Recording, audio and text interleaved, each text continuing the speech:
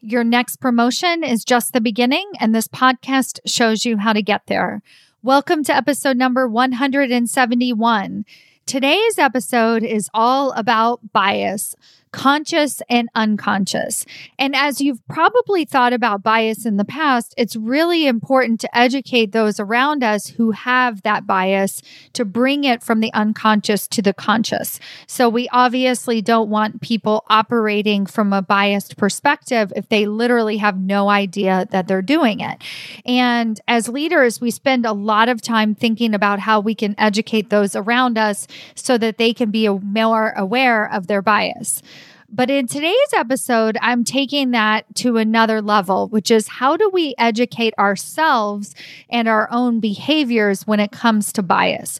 So for so many people, they either shut down or they get very frustrated with themselves when they start to recognize bias that's happening around them, and they don't even know how they can respond to this bias.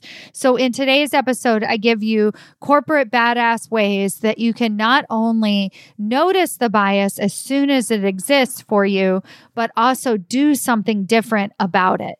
Let's get started. Welcome to Women Changing Leadership. I am your host, Stacey Mayer, and I teach you how to get promoted, get paid, and bring your whole self to the leadership table.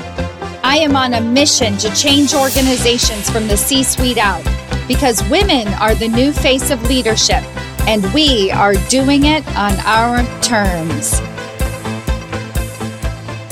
Hello, corporate badasses. Welcome to another episode of Women Changing Leadership. I am your host, Stacey Mayer, and super excited, as always, to be here with you again this week. As you know, I used to be an actress for over 20 years. Maybe you don't know that, but you do now. And I love being in front of the microphone, in front of the camera. I love being live on stage.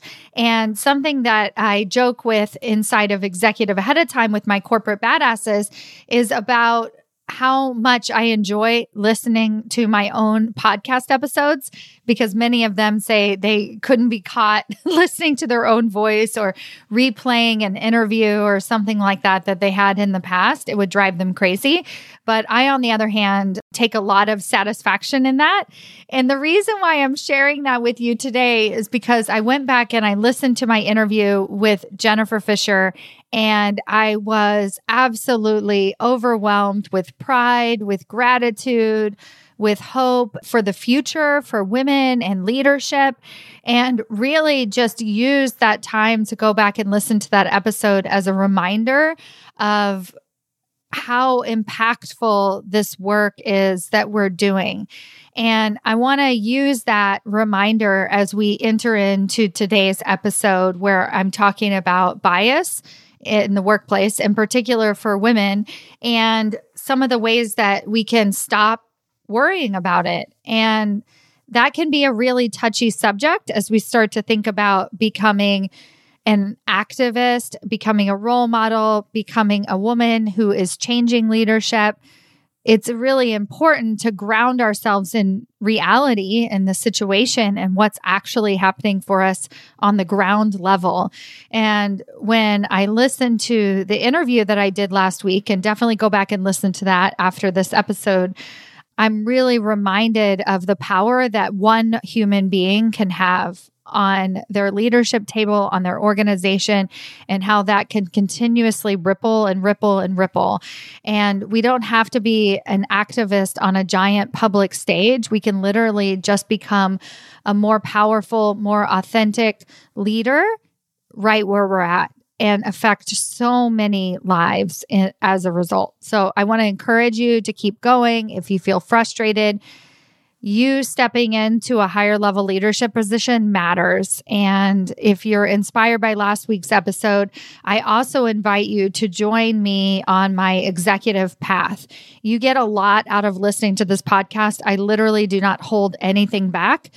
But when you join us inside of Executive Ahead of Time, you get an even deeper understanding and embodiment of what it truly means to become that powerful executive leader.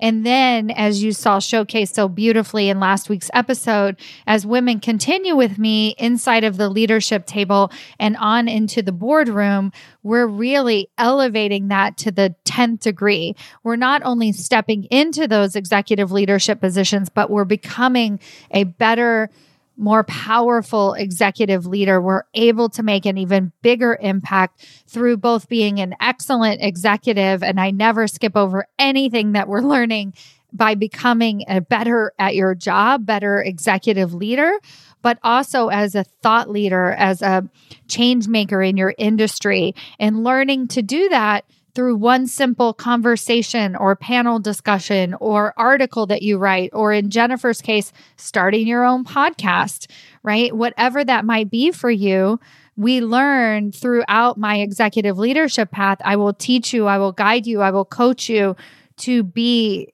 the biggest, most corporate badass version of you. And it's an incredible process. And I'm humbled every single day that I'm able to be your guide in this journey. So thank you so much for listening. You are on the executive path with me. And if you want to go deeper, go to stacymayer.com/apply and get on the phone with me so that I can point you in the right directions and find the program and the best fit that is perfect for you and your unique leadership skills. I can't wait. So good. So good. So a lot of what's been coming up for us inside of Executive Ahead of Time is this idea of education around gender bias. And you've experienced bias before in the workplace, hands down. Even if you're a man, you've experienced bias in the workplace. Bias exists. And I first really started studying bias in the form of unconscious bias. And one of the things that stood out to me in the trainings that I did very early on in my executive coaching career was around the fact that it was unconscious, right? That it's not something that we're generally aware of, and that it's not necessarily a problem, right? So it doesn't make us a bad person to say that we have bias. It is simply a tool for recognizing and noticing and then choosing to do something differently. So as a person who has bias towards other people, that choice makes a lot of sense. But there is another side of this, which is as the receiver of either conscious or unconscious bias, we have a choice on how we're going to react to it as well. In today's episode, I really want to normalize bias and remind you how prevalent it is so that you can hopefully make a better choice around it. Let me give you the first example that inspired this episode. It has actually came from several different women sharing inside of Executive Ahead of Time that they are often told that they are too busy, that they are overwhelmed, that they should cut back, that they should prioritize. And what they're noticing is this isn't coming from them being frustrated. So you could sort of see where that kind of feedback would make a lot of sense. Let's say if you were showing up at work very frustrated all the time and complaining, and you're like, you can tell when somebody's really stressed out and you're just like, oh my God, you need to take a nap. You need to take a break. You're about to go into burnout. But that's not the case for these women. They weren't experiencing burnout. They weren't experiencing stress. What they were experiencing was called passion. Was called excitement, was called enthusiasm. And for a lot of women, when they experience that level of passion, enthusiasm, excitement at work, it is incredibly intimidating to other, especially men in the workplace. So when they see you get quote unquote worked up about something, like you're talking at a very rapid rate, I've had some women even cry in front of other individuals from this place of passion, from this level of vulnerability. I've had women who have shared with their boss, something incredibly vulnerable that had nothing to do with work. They weren't asking for help. They were just genuinely sharing about challenges that they might have been facing at home or in their personal life. Like, this is what women do. We share, we communicate, we love to connect with other individuals. The problem from a gender bias perspective is the receiver of that information instantly wants to take care of us. And so I have been coaching my women to really recognize that the reason that their bosses are telling them to slow down, to take less work on, that they need a break, that they just need a vacation, that they need to avoid burnout is because of that desire to take care of them. It's a motherly desire that other individuals, when they see women in what they perceive to be distress, they want to take care of them. And I noticed that when I called this gender bias to my corporate badasses, there was this amount of like, oh, that's what's happening. Okay, I can see now. That makes so much more sense. And now that they have that level of awareness, they can do something different. So what was happening for them is they wanted to make sure, they were like, why does this person think that I'm burned out? Why do they think I'm stressed? Maybe I am stressed, right? And then they start to doubt themselves and they don't know how to respond. And I was like, well, if it's a gender bias issue and they're just trying to take care of you, perhaps you need to let them know that they don't need to take care of you. And by that, I didn't mean like, you don't need to take care of me. I can take care of myself. No, none of that. But more so just returning to that other person and letting them know that you were, in fact, passionate. That's why you got worked up when you were in that conversation, that you feel very excited about the possibility, that you're looking forward to the future, that you can't wait to dig your teeth in on this project, that you were simply sharing about your personal life from a desire for more connection, not because anything was wrong. I mean, sometimes with my husband, even when I'm sharing something with him, I have to say to him, hey, I don't want any help. I don't want you to fix this. I'm literally just sharing it with you, right? And as leaders, when we can start to recognize that gender bias exists and we can begin to share things with other people, then we can get over this bias. We start to bring it from the unconscious to the conscious, both for the receiver and also for ourselves. And so that we can actively do something different about it, right? Instead of staying in that level of frustration. This happens all the time for mothers. So a lot of women, rightfully so, will have pictures, and I do too, have pictures of the children behind their desk, like showing themselves and their family and their home life. And a really big bias that I see is the other men at their organization, their male leaders, start to want to take care of them. They want to be like, oh, go home early, or like think unconsciously. They don't really want a promotion. They have other priorities at hand. And if we think of unconscious bias or bias in general as not being a problem and just simply recognizing it for what it is, then we say, oh, you know what? I am going to experience a lot more bias as a mother, as a new mother at the workplace. And I need to overly communicate to those people around me that I do, in fact, want a promotion, that I do want more responsibility in the right ways, that I do want to be included in that meeting, that I do have expectations for my team, that I do desire traveling, if that's what you desire, whatever it might be that you desire. And if you know that bias exists, then you're more willing to put your face forward, to actually show up and to say, hey, this is what's going on here. I just had a child, so it makes a lot of sense that you would want to not include me in the meeting, but I want you to know that I'm available, that I want to be included in the meeting, that I have an expectation to be included in these meetings. You see where I'm going here? Once we can recognize that the bias exists, then we can actually do something about it. Another type of bias that exists in the workplace is based on status.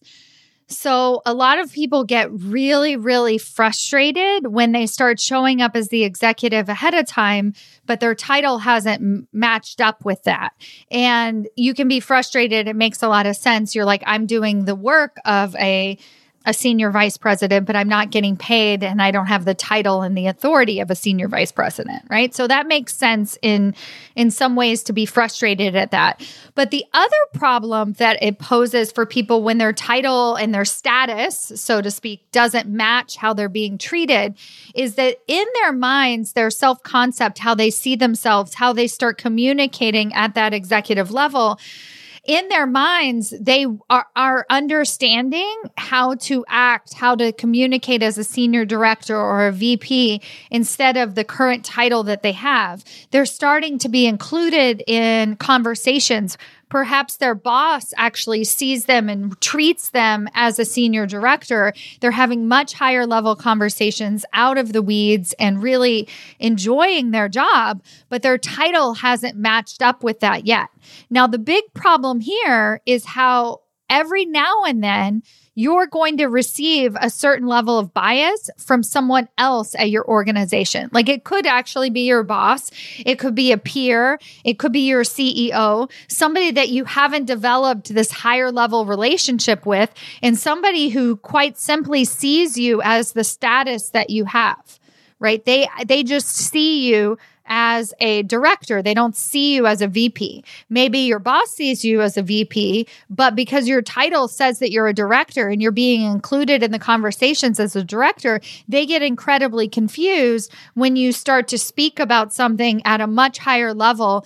And when you start to engage in problem solving at that executive level mindset. Right? And they're going to get very confused. And from a bias perspective, they're going to pull you back down really, really quickly. So a lot of my corporate badasses will get treated like their title.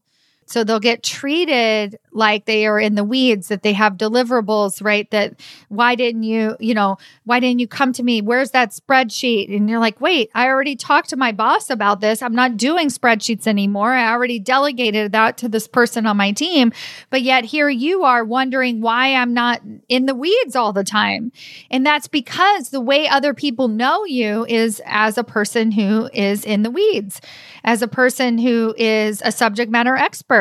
But you're wanting to be seen more as an executive leader. And so some people are going to start seeing you that way. You're going to start seeing yourself that way. And then there's this bias that's still going to exist that's based on your title. And so whenever I see this and I hear somebody complaining in this way, like, why does that person always come to me for this? I haven't been doing that job for 6 months. I haven't been, I am not the go-to person for that. Why do they keep bothering me with this?